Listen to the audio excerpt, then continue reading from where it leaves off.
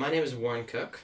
Today is July 21st, 2016, and I'm speaking with Tom Baker. In Baker, Nevada.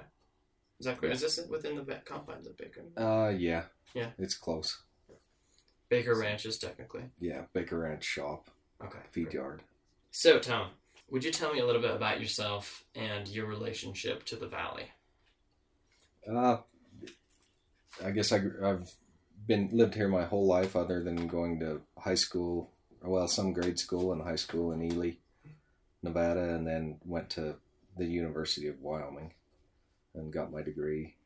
My grandparents, I think, bought the first ranch here in 1955 when my dad was a junior in high school, and they still lived in Delta, Utah. They leased this main ranch in 62, I believe, and then purchased it in 1964, and then have added ranches as different places as they've come for sale in the valley. I was born in 1970, lived here through fourth grade, and then went to Ely for a couple of years, I guess through high school. And then, like I said, I went to Wyoming for 4 years and have lived here since. What brought your parents out here? My grandfather always said he was farming and kind of ranching in Delta, Utah, and he always dreamed of owning a ranch in Nevada. And his hobby for years was to go look at ranches for sale in Nevada, Wyoming, and around. And he was finally able to purchase the ranch at Silver Creek, I think in 1955, and at the time he still had farm ground in Delta. His original, stake money came from during the Depression. He had a band, and so he was able to have a little more money than other people, and bought farms out of the tax sales at that time. But he always wanted to be here, and then my father graduated a year early from high school and went to the university in Delta, and then went to the University of Utah, and always came out here and worked. And as soon as he got out of college, he came and worked with my grandfather and helped buy the main ranch and worked his whole life here. Searching for a ranch in Nevada, just barely got inside. Yeah. Yeah, and they said, that he way overpaid, and he really didn't know much about cattle at that point. But that's what he wanted to do. And he was 55 when he basically sold everything and came out here and was in a fair, wasn't he? Most people when they're 55 want to slow down and go for the safer path. And he wanted to come out and try it. And so he worked at it. He died in 1988. But he really enjoyed working. He always had heart problems. In the winter, we haul water to the cattle and have water troughs out on the desert. And it's a lot of work to break and shovel the ice. And with his heart problems, he'd pull up to the troughs and pop a nitroglycerin pill, and get out, throw the ice, and then when he's done, get in the truck and recover enough to go to the next thing. And he did that for quite a few years. And when I was young, they used to send me with him in case he had problems. And they made sure I knew how to drive enough to get us back off the desert. And my father was actually more ambitious. Granddad wanted to have the ranch and wasn't. My father was probably more ambitious as far as gathering up ranches and doing things. But Granddad had the real, desire to come out here. And the first years they came here, they raised a lot of alfalfa seed. They had raised it in Delta. That's what they had farmed. And they came out here, and there were a lot of natural pollinators. And they say, that's how they paid for the ranches, by showing up here. And they didn't have any money, but they were able to raise alfalfa seed back when that was a lucrative crop, and build up some cash and cows and go from there. I like to ask what people think is unique about this valley. I guess I don't have a great perspective on that. It's where But I think the isolation is mainly what they think is unique. And the people that, don't necessarily enjoy the rest of the world can come out here and be a little bit isolated and get by. For us, there's been a lot of opportunity in farming and ranching. You said you went away for 4 years, right? After in Wyoming. And was it just a given that you'd come back? Or did you think, and what brought you back? It wasn't a given. I didn't know when it got down to it. In college, what I really enjoyed studying was how to make money in agriculture, and I ended up in an ag business with an ag business degree. And the classes that were just easy and interesting were what you did, ag economics, marketing, that kind of thing. And I really enjoyed farming and ranching. What were the first water sources like when they got here, and what were they using? A little bit of the history, and this may not be entirely what you're asking, but they bought Silver Creek, and the first thing that my grandfather did was build a dam and create a reservoir. And, in theory, he overpaid for it, but by doing that water improvement, he made it more productive, a big part of it. And then a lot of what he and my dad worked at were developing springs out on the ranges, out on the desert for the cows.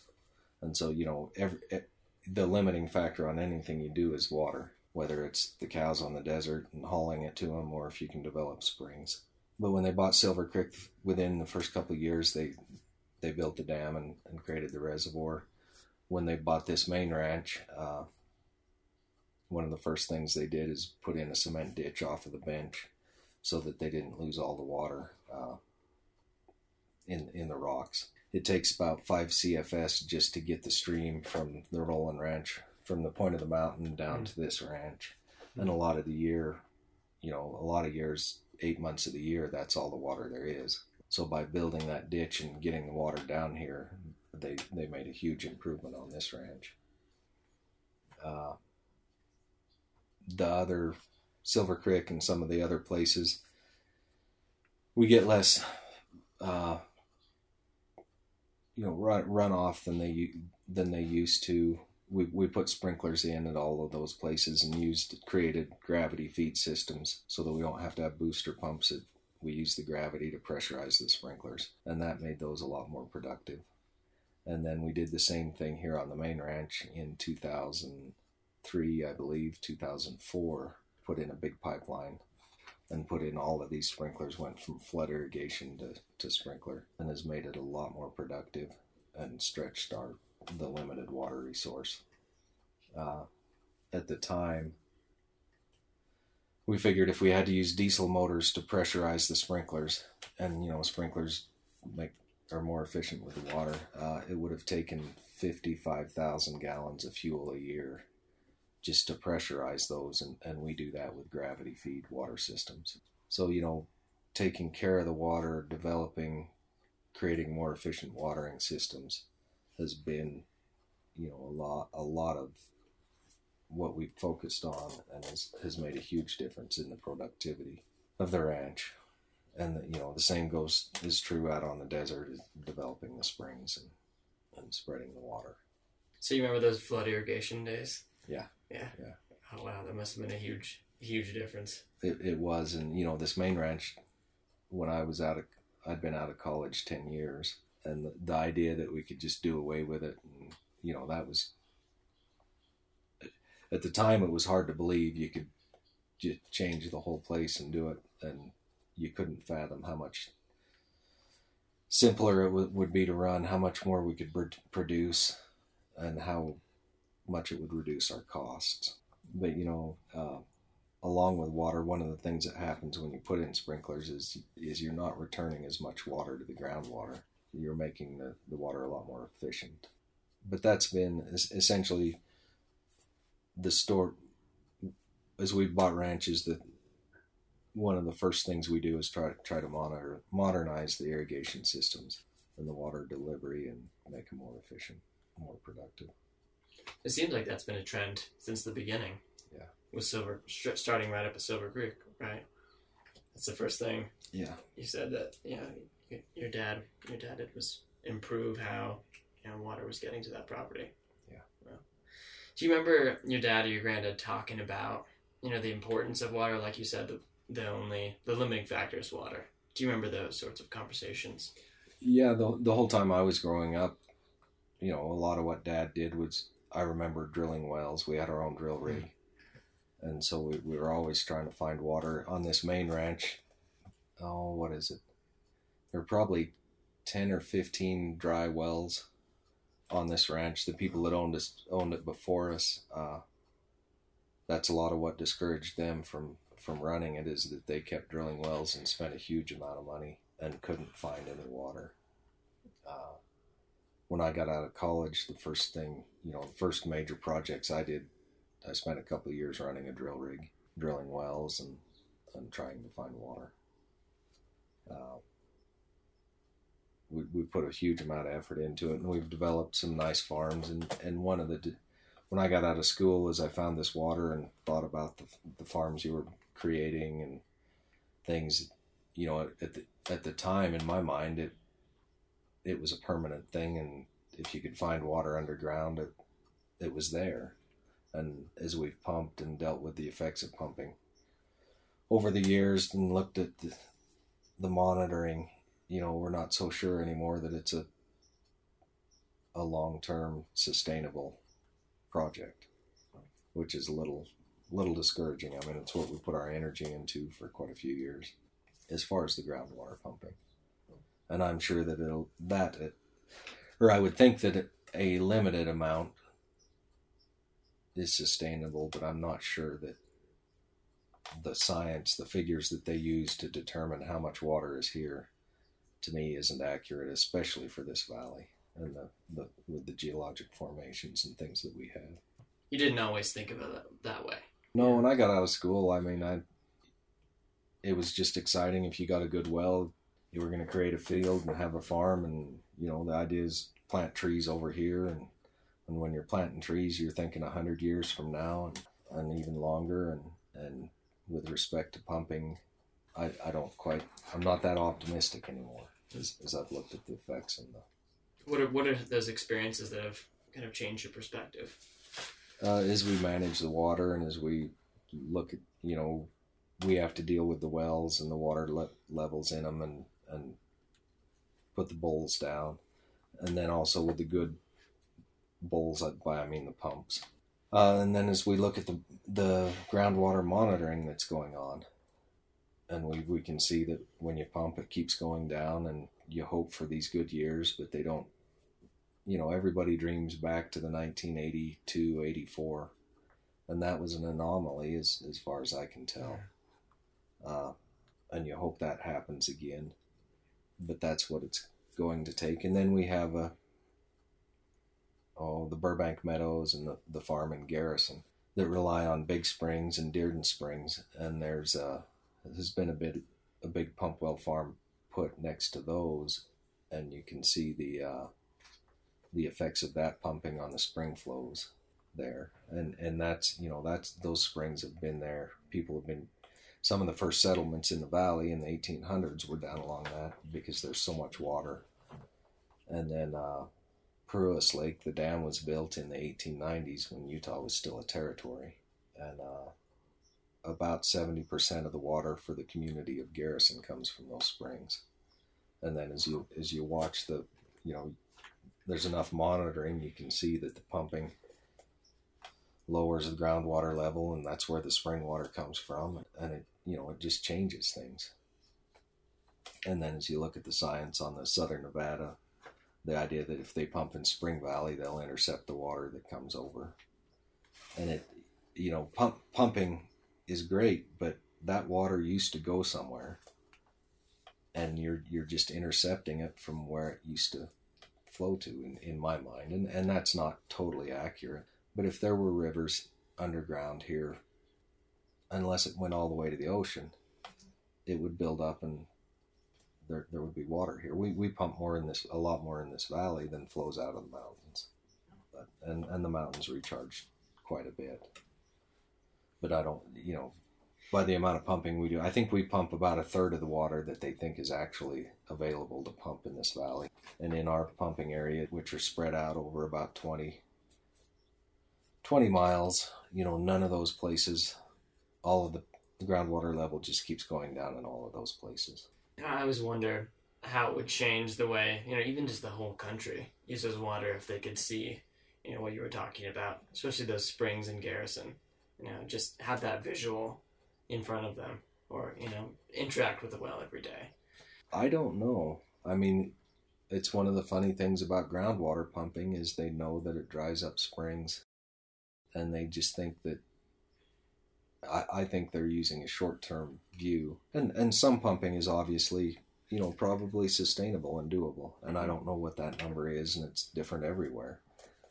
But a lot of people know that the pumping changes things. And like in the case of the Big Springs, I think it's 21 miles of wet meadow on a 400-acre lake and 70% of the water for a community. And we don't get any support from the state to deal with, if we want that spring to flow, they can look at the data just as well as we can. It's our water right, and it's our issue. And, and those are people that know what happens. But that's what has historically been okay. And when you say historically, you're only talking about in the last 50 years. Which is not a long time, because like this valley, we didn't get electricity until the early 70s. And so there really wasn't much pumping going on. They used some diesel, but that's when things really took off.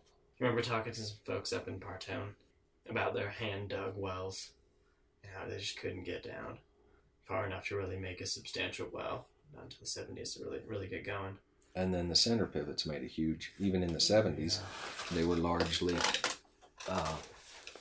flood irrigated with it. And so at that time, with the technology, probably 2/3 of it was just going back to the water table. And also you had to work really hard to get 20 acres broken out. And now, we can put a pivot up. It really isn't much work. It's easier to put a pivot up and irrigate 125 acres. And get 80%, have basically no water go back to the water table than it was for them to put 20 acres in and irrigate that. And so that's been a huge change. And one of the first center pivots, we put one in 1973, and the technology was so new for this country that it basically didn't work. The type of nozzles they used and the way they told Dad to manage it wouldn't grow a crop. And it was just the way that things were set up. One of the interesting things, nozzles have changed and technology has changed. As you came from Partone, you probably didn't see it, but in the last few years, we've gone from sprays on pivots to basically a bubbler that just dribbles the water out on the ground. And as far as we can tell, that may save 20 to 30% of the water. And, I wouldn't bank on 30%, but I think it's easily 10 and up to 30 depending on so, the technology changes all the time. What motivated that change? Just that water levels are going down, and we need to make, if we can, the water's the limiting factor. If we can make it more efficient, the example when we justified it cost $10,000 to retrofit the pivot. If it used 10% less water, that would let us farm 12 more acres. And so we just bought 12 acres for $10,000, which is cheap land, especially cheap irrigated ground. And so we can look at it that way, but the reality is we don't have as much water, so we need to do that to keep the same acreage. And that's what we did with the, Silver Creek. They put the pond in, reservoir. We're able to maintain their acres. We put the sprinklers in, basically kept the same acres, maybe increased a little bit. Now we just keep going back as the streams flow less and less. But you have to use technology to even hold on to the status quo. The optimist says that you get 10% more acres and go something. Yeah. But the reality is you just don't lose the 10%. So, it seems like there's a theme that this valley is just getting drier. Would you say that's correct? I think it is. The farms, like Silver Creek, we can't irrigate anywhere near the acreage that they used to. Lower Strawberry and Upper Strawberry, they're along the highway. I remember in the early 80s we converted them to sprinklers, and essentially all we did was maintain the acreage. And at this point, Lower Strawberry, I don't think we've had water. I don't think we've gotten water to the pipeline intake. From 2000 to 2005 we didn't get it. 2005 we had a few good years, and then 2011 was a good year and we had a couple. But for the last 3 years, maybe 4, we haven't really gotten water to the intake. And there used to be some water there, and they could flood irrigate and maintain the orchards and different things, and it just really isn't there. And Upper Strawberry, we finally gave up and planted dryland grass under the sprinklers that we used to always produce hay with. And you hate to do it, you hate to be a pessimist, but the reality is, even last year with an 80% snowpack, we didn't get any water out of the mountain. And so it's not just the less precipitation, there are other issues, whether it's trees and those kind of things. Even with almost what used to be a snowpack that would produce a stream and irrigate the farms, we're not getting the water flow out of the mountains. I had another thought I was going to. I've been talking to some folks about when they got their water, how what sources they're drawing from now, and a lot of them actually mentioned your father, Dean Baker, and and actually working with him to get their own water rights. Do you remember that happening pretty often, or how would those sorts of interactions go down? Well, I think mainly right before Southern Nevada applied for their big chunk of water up here, Dad applied essentially for underground water to irrigate most of the bare ground that we owned at the time. And then shortly after that, Southern Nevada applied for it.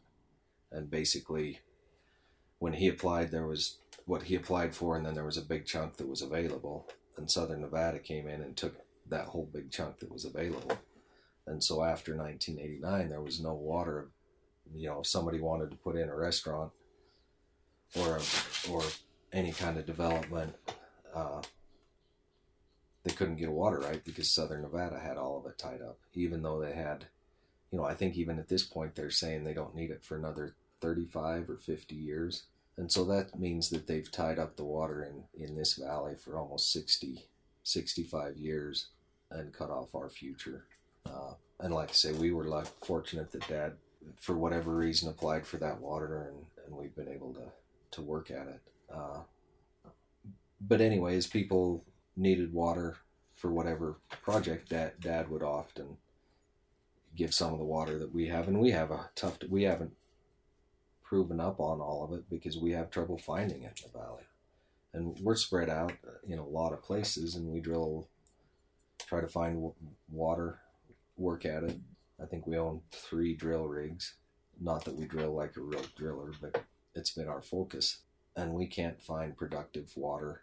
And in the places that we do find it, we don't think we can find any more. We don't think we can pump any more without really affecting our neighbors and lowering the water table. But anyways, people needed things that Dad would give them a little bit of water. The Baker Sewer and Water is one example. When they got a federal grant to put in a sewer and water system for the town of Baker, they couldn't get water because Southern Nevada had it all tied up. So Dad gave them the water for that.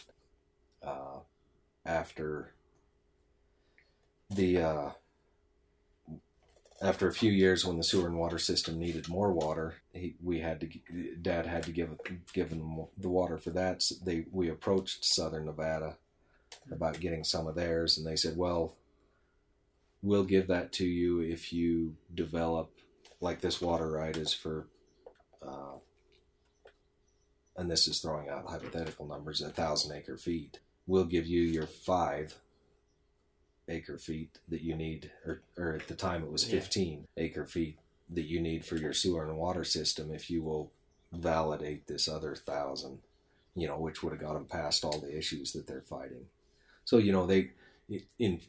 they weren't accommodating at all. Even though it was a small amount of water, they wanted, if they were going to give it up, they wanted a huge advantage to themselves. And then some people, the Crouches, that put in a dude ranch and things needed water, and they couldn't get it, and Dad gave some to them. And, relative to what we do, they're small amounts. Yeah. And they would have been small amounts for Southern Nevada. I think the state engineer has changed a little bit. At this point, if somebody needs 15 acre feet and has a viable development, I think he says they can get that, but I don't think anybody has. Do you think this sort of, compacts or agreements or relationships are typical in this valley? Or have you seen that, in other places? Or maybe even when your granddad came to the valley, like sharing water in that way? Yeah, people don't share water a lot. It's still the West. But those were things, Dad and Granddad really believed in the community and the valley, and if some of that water made things happen and made it better, that was worth doing. But as far as people and neighbors in the valley, they've always worked together. I think since the early 70s, we've owned equipment with Eskdale. When somebody really needs something, it's off and on, depends. But and the Deardens, who owned a lot of Burbank, Big Springs, and Garrison, really helped my family get started. When they needed, and they actually put us. The water down there with Big Springs was always so consistent and good, and this ranch was up and down with the good water years. When it came for sale, they weren't that interested, and they helped my granddad and dad obtain the lease. And that's one of the issues with Big Springs now with the pumping. I mean, that's been just the rock solid water source in this valley. And I think that with the monitoring, the flow's been reduced in the 20% by the 20% range. Not all the time, but it's changing, and in the studies show, the modeling shows that the continued pumping will have it dry at some point. And one of the interesting things is Southern Nevada talked in the last hearing. The BLM EIS shows that Big Springs, if Southern Nevada pumps, will be dry. Within 150 years, the flow, and there are different steps, but I think it shows dry in 150 and an 80% reduction at a time before that, which is basically dry. Once you lose the head, you don't have but we lease a ranch from a family that's owned it in Garrison for over 150 years. In their mind at this hearing, all these people, they think 150 years is just too far out there to worry about. But when you're in agriculture and you're in a place, 150 years isn't a long time. And a lot of people manage in those time frames, for those time frames. Do you remember the first time you heard about the SNWA's project? When I was in high school. I think they applied in 89. The first I heard was when I was in high school or a freshman in college that they applied for it. There was kind of an uproar at the time. But then they sat on them until 2004, basically. So it was, it really wasn't top of the mind. Was the first couple of years, and then it was kind of a far out there project. And it really didn't get brought back up until the early 2000s. The people focused on it. What was your reaction back then, or maybe in the early 2000s? Back in high school, people didn't know as much about pumping at that time, so you worried about it. But in theory, they were just applying for the water that was available. So, you worry, it was wrong, didn't think, but also it was kind of far out there. In the 2000s when they did it, that's when Las Vegas was booming. And, at the time, they said it was all a done deal, and we were fools to even try to slow them down or get in their way. And and it was a real concern, and you wondered if we were wasting our time. But that was in 2004, 2005, and in 2016 they still don't have a valid water right, and their only maybe not their only chance, but what they're working at today is to change Nevada water law, because under current water law that's been in place for 100 and some years in the West, they can't do the project and meet water law. And every time it gets put in front of the judges and people, it gets sent back. So the project won't work with the current water laws. And then, it won't work with the current water laws, but also if they were to get it done, it won't work with respect to the environment and what's acceptable with respect to environmental damage today. I mean, they may have LA got away with it in 1900 in Owens Valley, and you've probably studied that and read. And these guys say this is a different project, but they used the same playbook. But LA did it back in 1900, and today they're facing these huge liabilities for the environmental damage, and they're sitting next to the Sierras, which are a huge water source, and their groundwater pumping program has had to have been scaled back and back. And the difference is, we don't get that much water here, and these guys think they're going to pump actually more water than LA is pumping out of the Owens Valley and make it work. And in the end,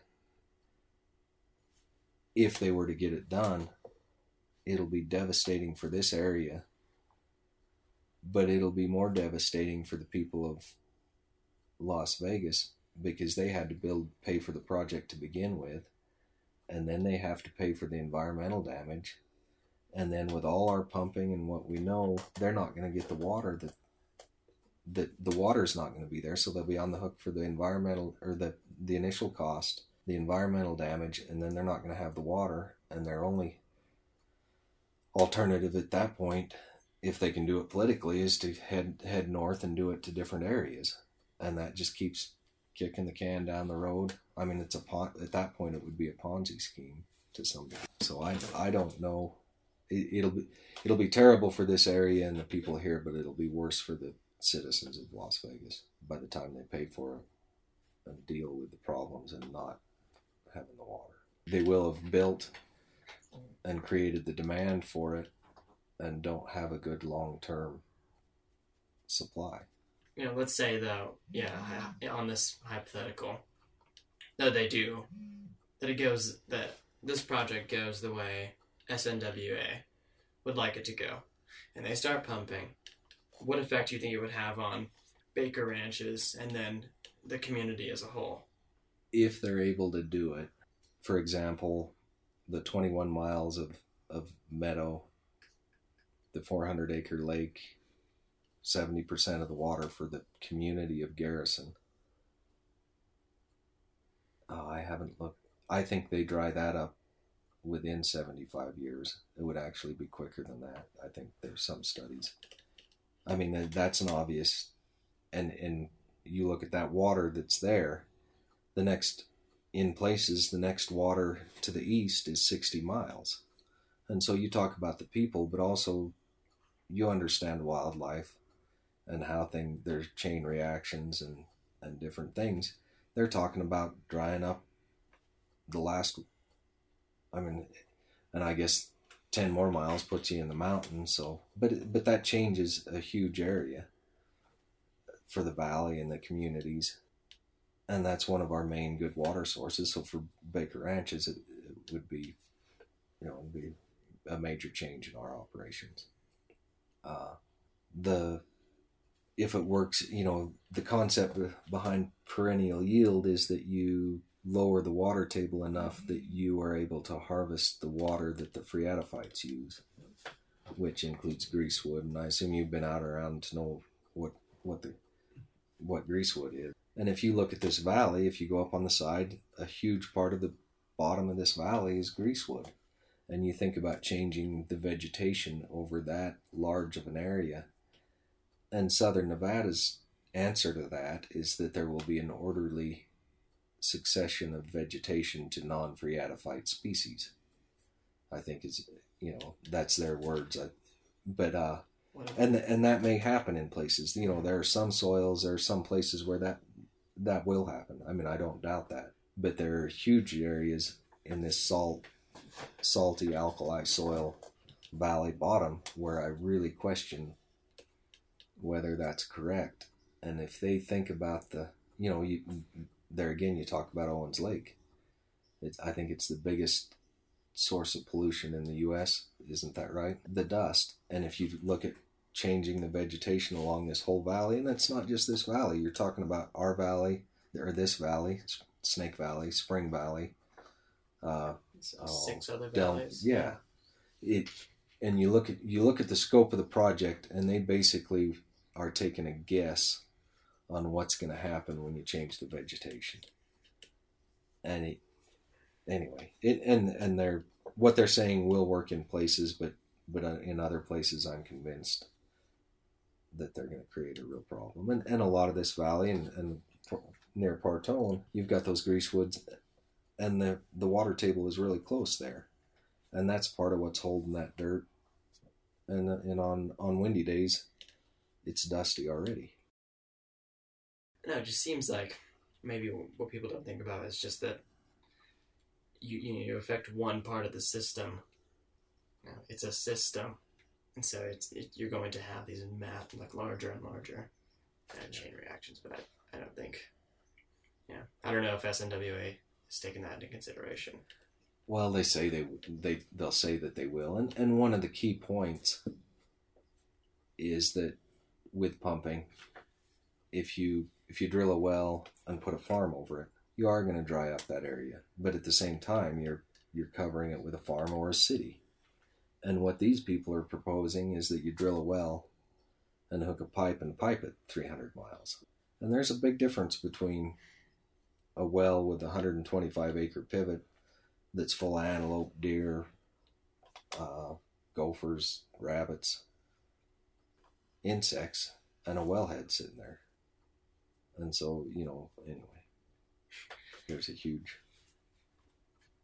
difference in the two projects or concepts. Mm-hmm. Whether you develop groundwater and use it right there versus pumping and piping it away.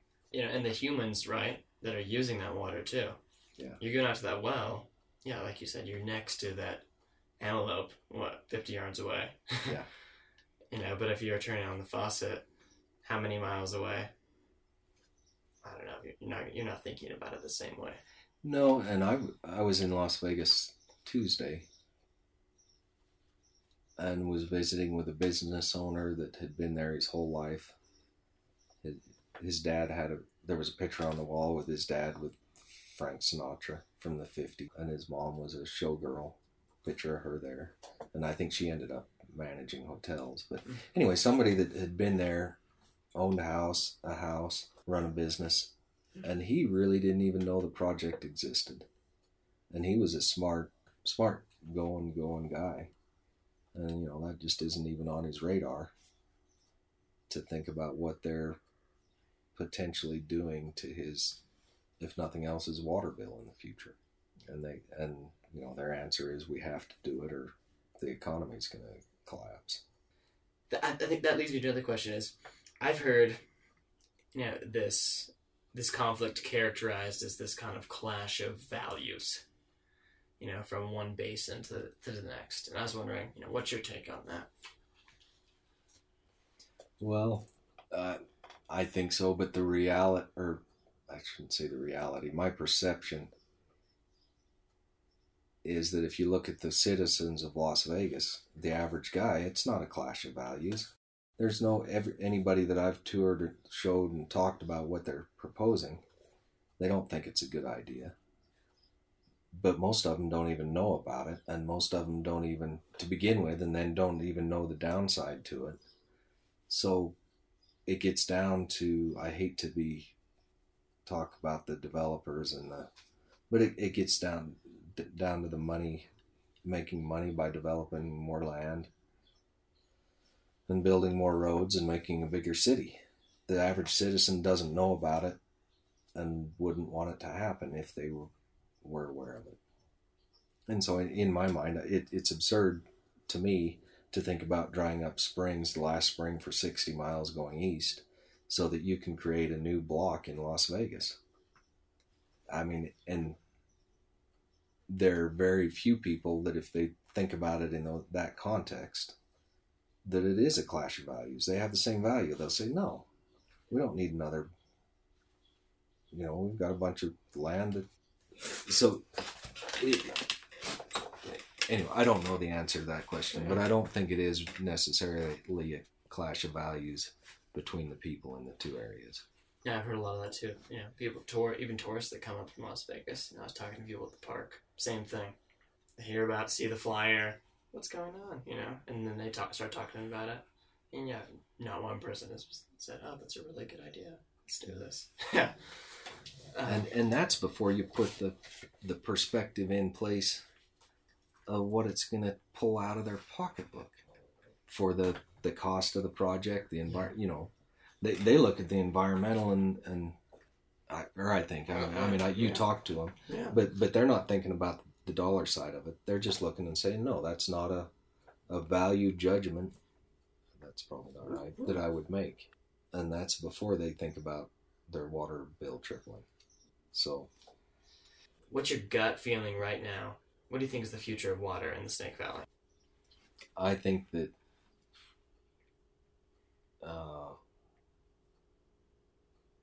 if I had to make this a prediction, and I'm usually wrong on things, but I think that the idea that water is incredibly valuable and that there's some here will create people developing it to speculate to a point that it's beyond the good sustainable.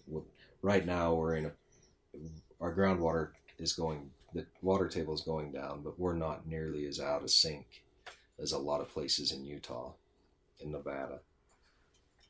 Like I say, we're pumping a third of what in theory using that same science is available.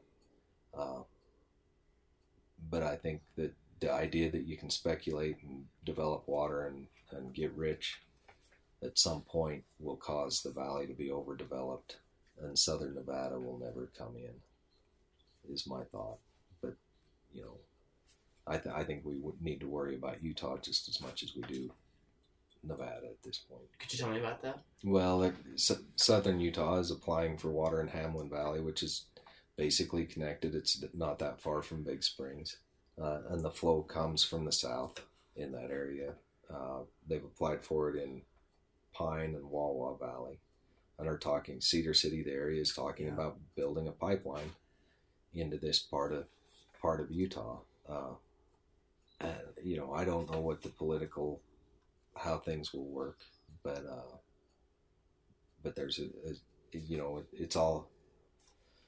it's a pretty simple pipeline to take it to St. George or Cedar City from here, and not that expensive other than the environmental damage.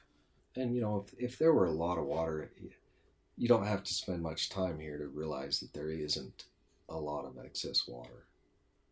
And, at one point, one of the plans in southern Nevada changes their plans all the time, but they called for a 54-inch pipeline that came basically to where my house is.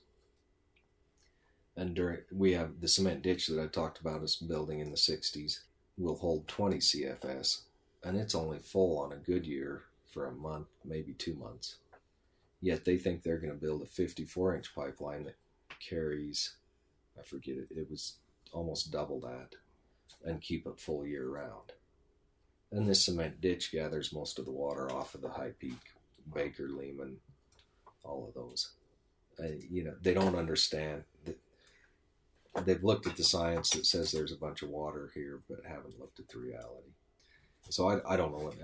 My fear is that that's the thing. It's created this, to some degree, a gold rush mentality. You'll see people doing it, and not entirely. I mean, there are a lot of people that aren't looking for the gold rush. They just want to farm more and do more, but I think we'll end up over appropriated by the time we're done. And we'll kick and scream and try to slow it down, but the history of the pumping is such that they just over appropriate basins and stick to their, in the one hearing for Spring Valley, there was an 80-year-old hydrologist that had worked for USGS, and he said it doesn't work the way we thought it would. The truth is that the water, there is no new water. It's going someplace right now. We're just intercepting it from where it used to go. And in a lot of ways, it's enabling people to create new wealth and assets, whatever. But it's slowly taking it away from the guy where it used to go, in my mind. Yeah, it's all connected. Yeah, and whether it's a good example is the Humboldt River in Nevada. Lovelock is at the bottom end of it and has some of the oldest water rights in the state. It's a town very similar to Delta, Utah. And they don't get any water at the bottom of the river anymore because the science is showing it's because they've allowed all the pump well developments up the river. And, all they did was take one person's asset, whatever you want to call it, and give it to somebody else by allowing the pumping. And in places they didn't realize that would happen, but at times they don't know. So it just... It's pretty simple when we think about it. You would think so, but yeah. But instead of looking at that, they're looking at changing the laws to... Well, it's the only option, right, for them. It seems like you're saying. And if they can, that's what it's doing, is taking our wealth, our productive water, and letting them come in and say, well, we found new water, and slowly take it away out from if they dry up the springs. And then, anyway. What has this experience taught you? Or what's the takeaway? It's taught us to be a lot more aware of what happens with water. But the biggest thing to me is in 2005, everybody just said, you're a fool to fight it. It's a done deal. That's where all the money and power is. But a group of people in the valley have been able to some degree, stand up and say, that's not right. It won't work. It shouldn't happen. And so far we're winning. And if you'd have gone with the conventional wisdom that, water follows money, power, all those things, that it was a waste of time, and it hasn't been. This valley would be a totally different place if people wouldn't have fought and would have allowed the project to go through. And it, maybe it will someday, but the longer, in my mind, the longer we slow it down, hold it back, the more obvious the effects of pumping around the country become. And people that pay attention think it's a bad idea. Why do you think people fought or went against that conventional wisdom in the first place? Well, because by the time they end up out here, they're ornery to begin with. They had success with the MX missile project. They beat that down. And they're tied to the land here and think it's valuable. They do have a different perspective than the developers in Las Vegas. Could you put words to that perspective? Well, the people in this valley think that the streams, the meadows, the lakes are valuable, and the developers in Las Vegas think that new subdivisions that they can make money on are more valuable. And if you look at the dollar figure, the subdivision may be more valuable, but not when you look at the environmental and the historic use that's been in place up here. That adage in the West is so prevalent in so much Western literature. Money follows, or water follows money, uphill. Yeah. But I think the longer, if we can, it's becoming so obvious everywhere that the pumping, the science isn't quite right. The longer we put it off, the better chance we have, I think. At this point in the conversation, I like to ask, what question have I not asked that I should have? Seems like I've done a lot of talking. We haven't talked about the effect, I guess. There are a huge number the effect of the people in Utah from the dust. I don't know what we've missed. I'm sure we have. I guess the history of water in this valley is that the more you can that it is to some degree a diminishing resource, and it's the limiting factor on what you can produce and what the water, how much water is here or allowed to stay here, will limit the future development, the future of the valley. Could you talk a little bit more about the effect of dust, on not just the Snake Valley, but the Snake Valley is huge. Yeah, and it ends largely in the Wasatch Front. And I don't know a lot about it. It would be an interesting thing to study if you took even 30% of the greasewood phreatophyte vegetation area in this valley and put it to bare ground and compared it to the amount of acres in Owens Lake. It would be very similar. One of the differences would, and I don't know how much this is, but we were downwind from all the nuclear testing, and all of that's in the soil. So, Owens Lake dust may be nothing compared to the stuff that blows out of here. Who knows on that? I don't. But if they really change and they waffle back and forth on whether they'll change the vegetation, but that's the science behind the numbers that they use. If I were talking to your dad, or your granddad about this project, what do you think they would bring up, or where do they typically go when you started talking about the SNWA? Or a project like this? They didn't. Granddad died a year before they even applied for it. Yeah. Oh, okay. Granddad would have just said it was ridiculous. I think he spent all his time trying to find, to think that there are rivers here that can be pumped is absurd to anybody that deals with the land. I think Dad, a lot of the points I point out are things that he said. His big story is, they put him on the water committee to decide whether the pipeline was necessary, how southern Nevada was going to continue to grow and meet their water obligations. And they sat him down next to a real high-powered lobbyist. He had worked with Harry Reid on the Gaming Commission. He was actually the one that put Pat Mulroy in place. He was the main negotiator on the Colorado River thing. And anyway, it was obvious that he was, the committee was set up, they had this and they set it up to narrow it down that the pipeline was absolutely necessary. But they put Dad on it and put this guy next to him with the purpose of getting the ranch bought. And the guy worked on him for years, and Dad even invited him up here to look at it and show him what would happen. And they rode horses across the meadow and different things. And this is Dad. The last conversation, Dad never would talk, never wanted to open up the idea that you'd sell it.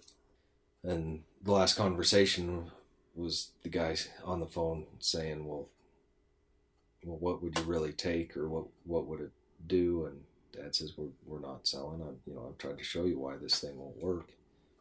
And the guy said, well, I just thought you were negotiating tough. And I don't know what's the matter with you, and hung up the phone. He thought Dad, the whole thing was just a way to show that, try to get the price up. More. Yeah. In his mind, money was the only thing. He's thinking money, not what it's going to do to the land that you've worked on for years. Anyway, that's Dad's story, is that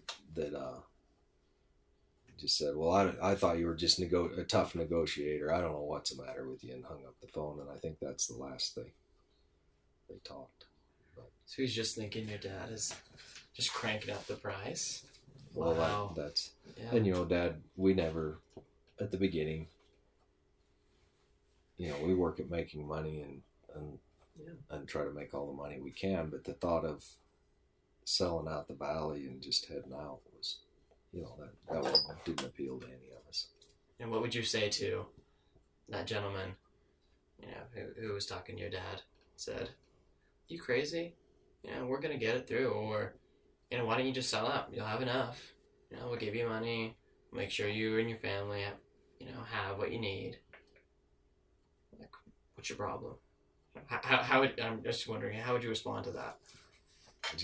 Money doesn't do you. If what would you do with it if you had that much money? We enjoy farming and ranching and raising cattle and hay and beating our heads against the wall here. And we put a lot of work into these ranches, and we believe so strongly, and I think that if you allowed that project to go through, we like to go to Garrison Lake, Pruis Lake, and look at the wildlife, just the lake itself and the springs, and to think that, anyway, that's more valuable to us. We'll figure out how to make a living here. Or, anyway, it just didn't appeal to us.